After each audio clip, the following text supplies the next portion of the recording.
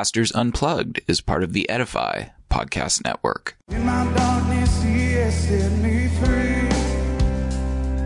And now I hear the Spirit calling me. Hello, this is Pastor Shane Eidelman of Westside Christian Fellowship. Because pastoring can be difficult, challenging, and exhausting, Pastors Unplugged is specifically designed to encourage those in pastoral ministry.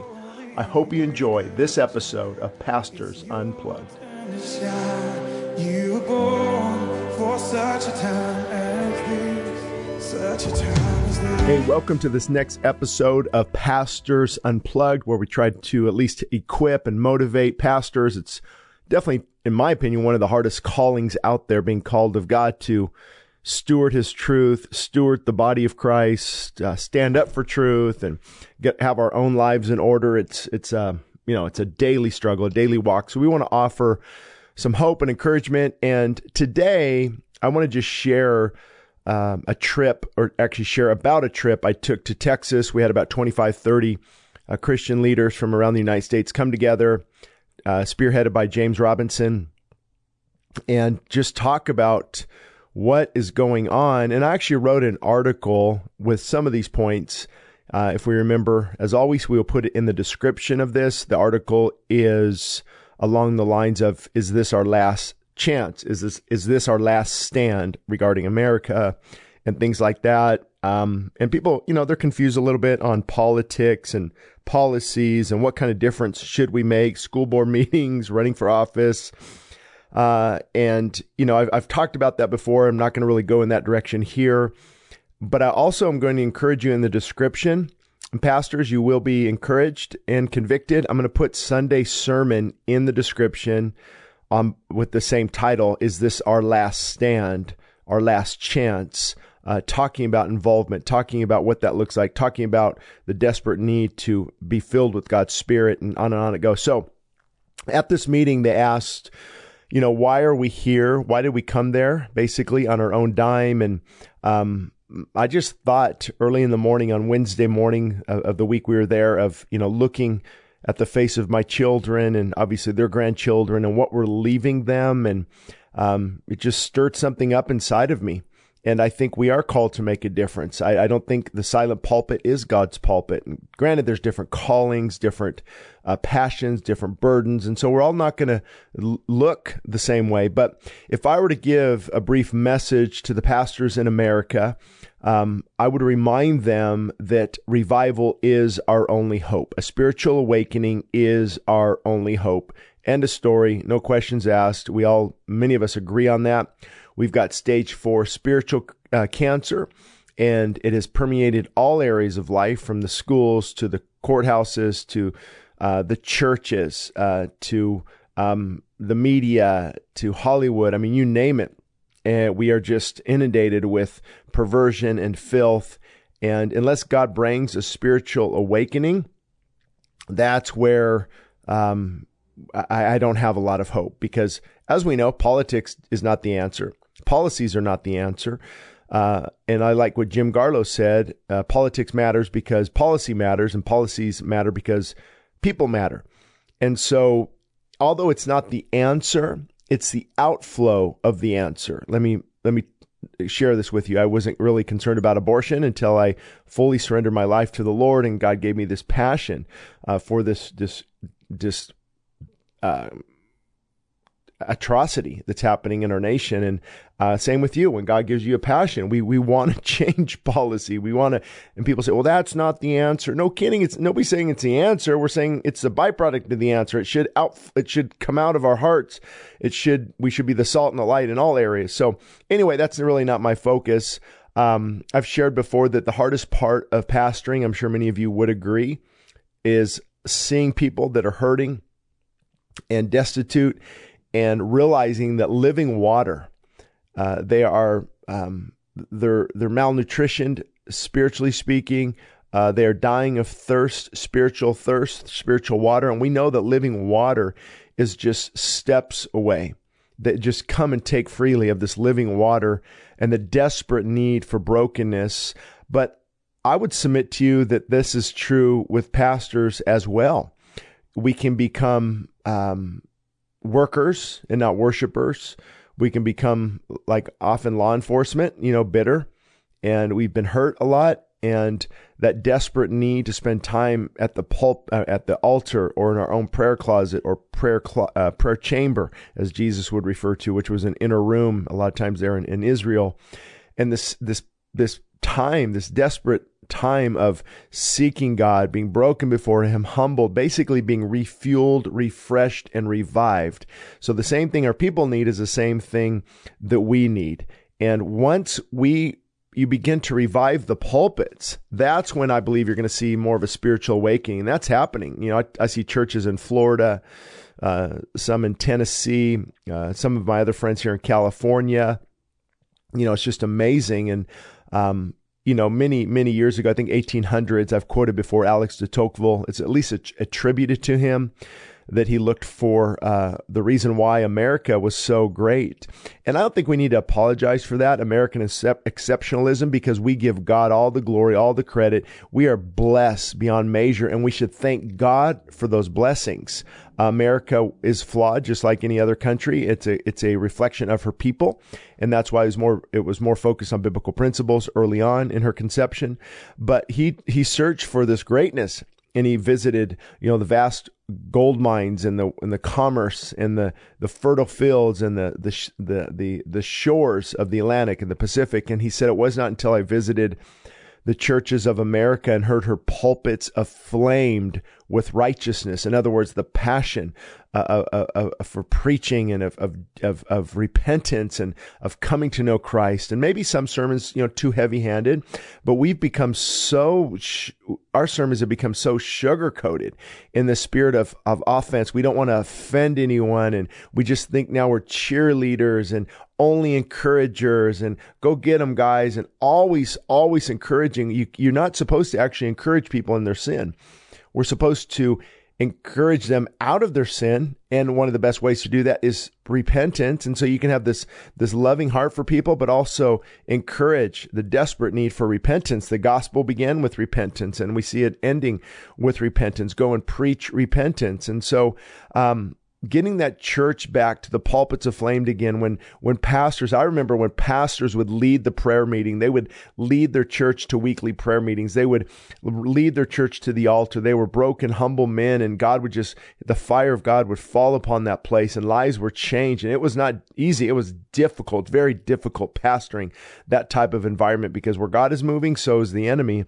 And getting back to that passion of prayer, when prayer was the priority. And so many of us love to quote Spurgeon, but we forget about the 100 or so people in the basement underneath the church during each service, praying for a mighty move of God's Spirit and the anointing upon Spurgeon's lips, and how the prayer meeting drove that church, and how prayer sparked revival in New Hebrides and under Duncan Campbell, and even Welsh revivals with Evan Roberts, 1904. And I love reading about the Scotland, the revivals in Scotland, one of the most beautiful lands where revival has touched down. I've got a big, thick book on all the revivals that took place in Scotland. You'd be amazed to read about the prayer meeting that ignited this, the prayer meeting that ignited that. And you've got men like Hal Harris, Griffin Jones, there in the Welsh revivals, the Calvinist Methodist Fathers of Wales is a series there on these great preachers in the 1700s, and Daniel Rowlands, and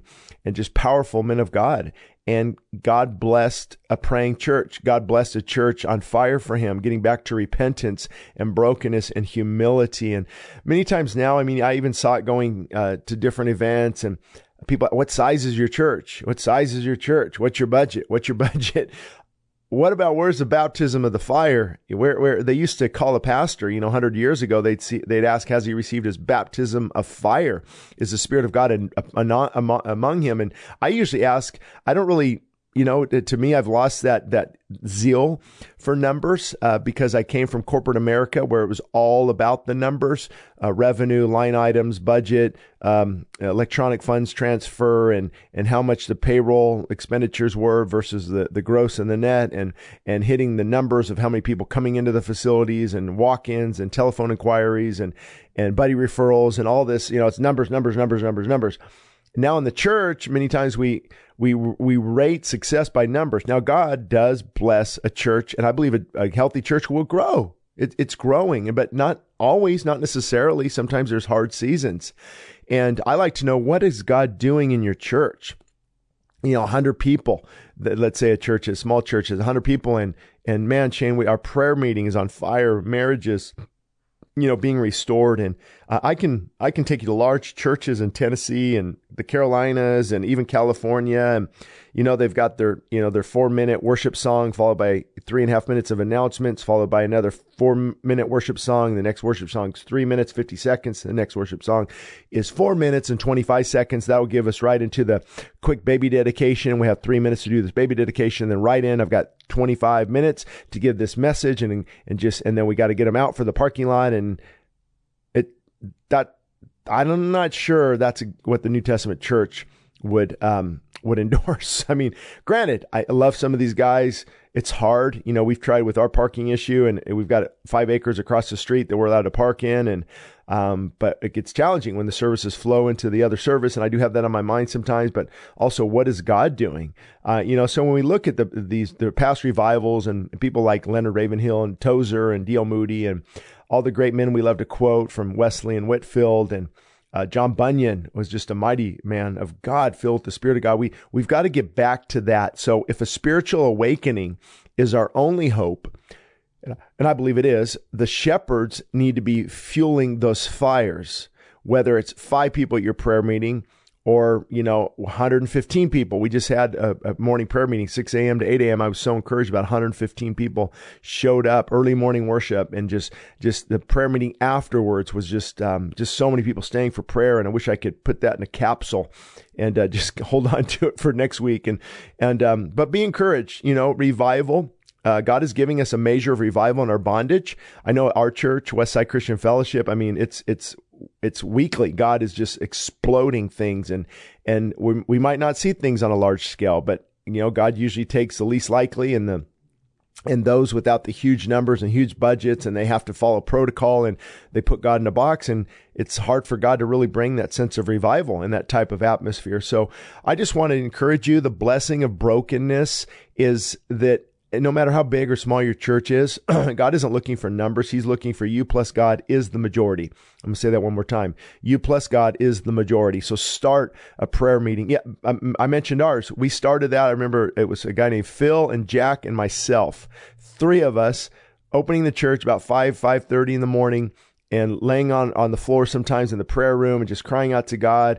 A good 6 months went by, and then we opened it up to morning worship, and then you've got, a dozen or 2 dozen or 3 dozen, and just, God just begins to honor that. Hunger is contagious, and people were just wanting that more and more. But then we had to switch to a third service because of the growth. And then, so we're kind of going back and forth on, man, we really want to bring that back, that morning worship. And so, it's a struggle, but I do know the blessing of brokenness, of humility, and pastors filled with the Spirit of God. That's how we're going to spark these flames of revival.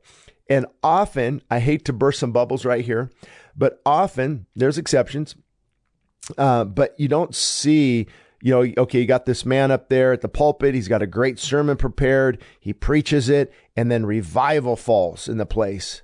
Now, granted, that has happened under Whitefield and Wesley. I've had some services where that the Spirit of God just hits a place and people begin weeping, and it's incredible. But usually it's birth in the prayer closet. So you give birth to the revival in the prayer closet. Months go by. Sometimes years go by.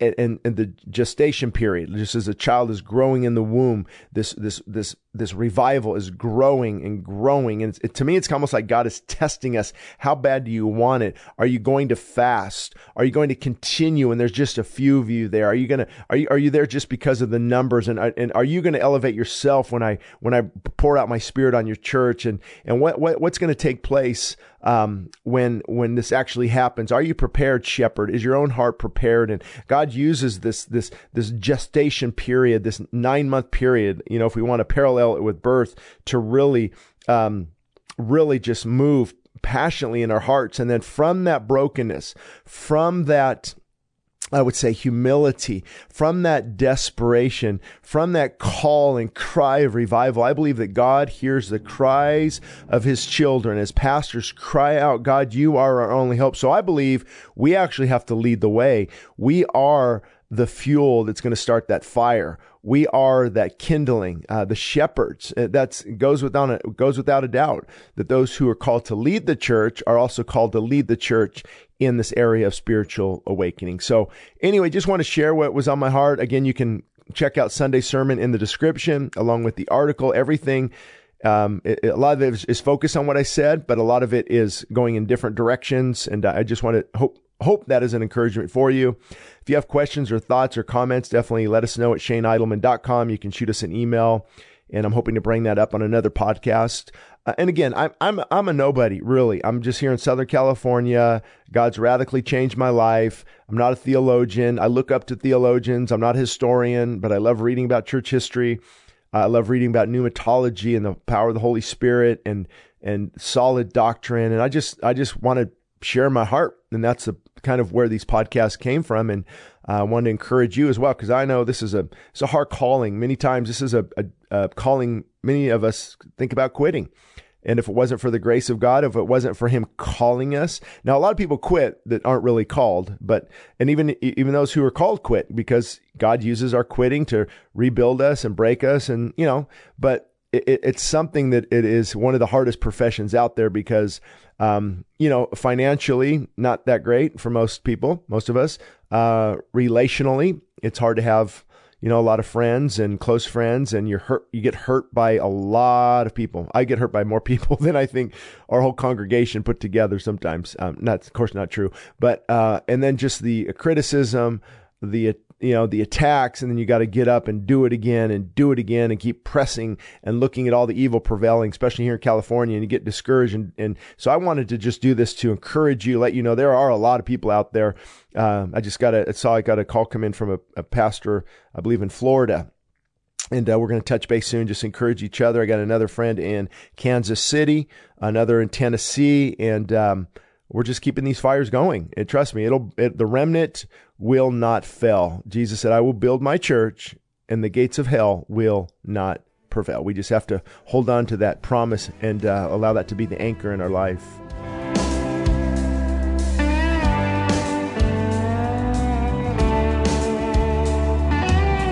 Additional support, you can visit my website, ShaneIdleman.com, where I will also write about many of the topics that we will be discussing. Sermons and free downloads of my books are also available at westsidechristianfellowship.org. That's westsidechristianfellowship.org. This podcast is part of the Edify Podcast Network. Edify is a faith-inspiring app that brings together thousands of the best Christian podcasts in one place for your listening enjoyment. Cut through the noise and grow your faith by diving into the world's top Christian podcasts today. Download the Edify app for free from the App Store or Google Play, or by going to edify.app. That's EDIFI.app. El Paseo Publications proudly supports the Westside Christian Fellowship Radio Network. We are committed to quality in Christian publication. Free ebooks can be found at westsidechristianfellowship.org under free ebooks. Books such as What Works for Men and What Works for Young Adults will help readers understand that the obstacles ahead are never greater than God's power to take you through. Books such as What Works When Diets Don't and Feasting and Fasting demonstrate how health can be achieved from a biblical perspective. Other free books such as Answers for a Confused Church and Desperate for More of God show the importance of fully surrendering our lives to Christ. And One Nation Above God is a must-read for anyone concerned about the direction of America. Again, free downloads of these ebooks are available at westsidechristianfellowship.org. We are happy about partnering with the Westside Christian Fellowship Radio Network.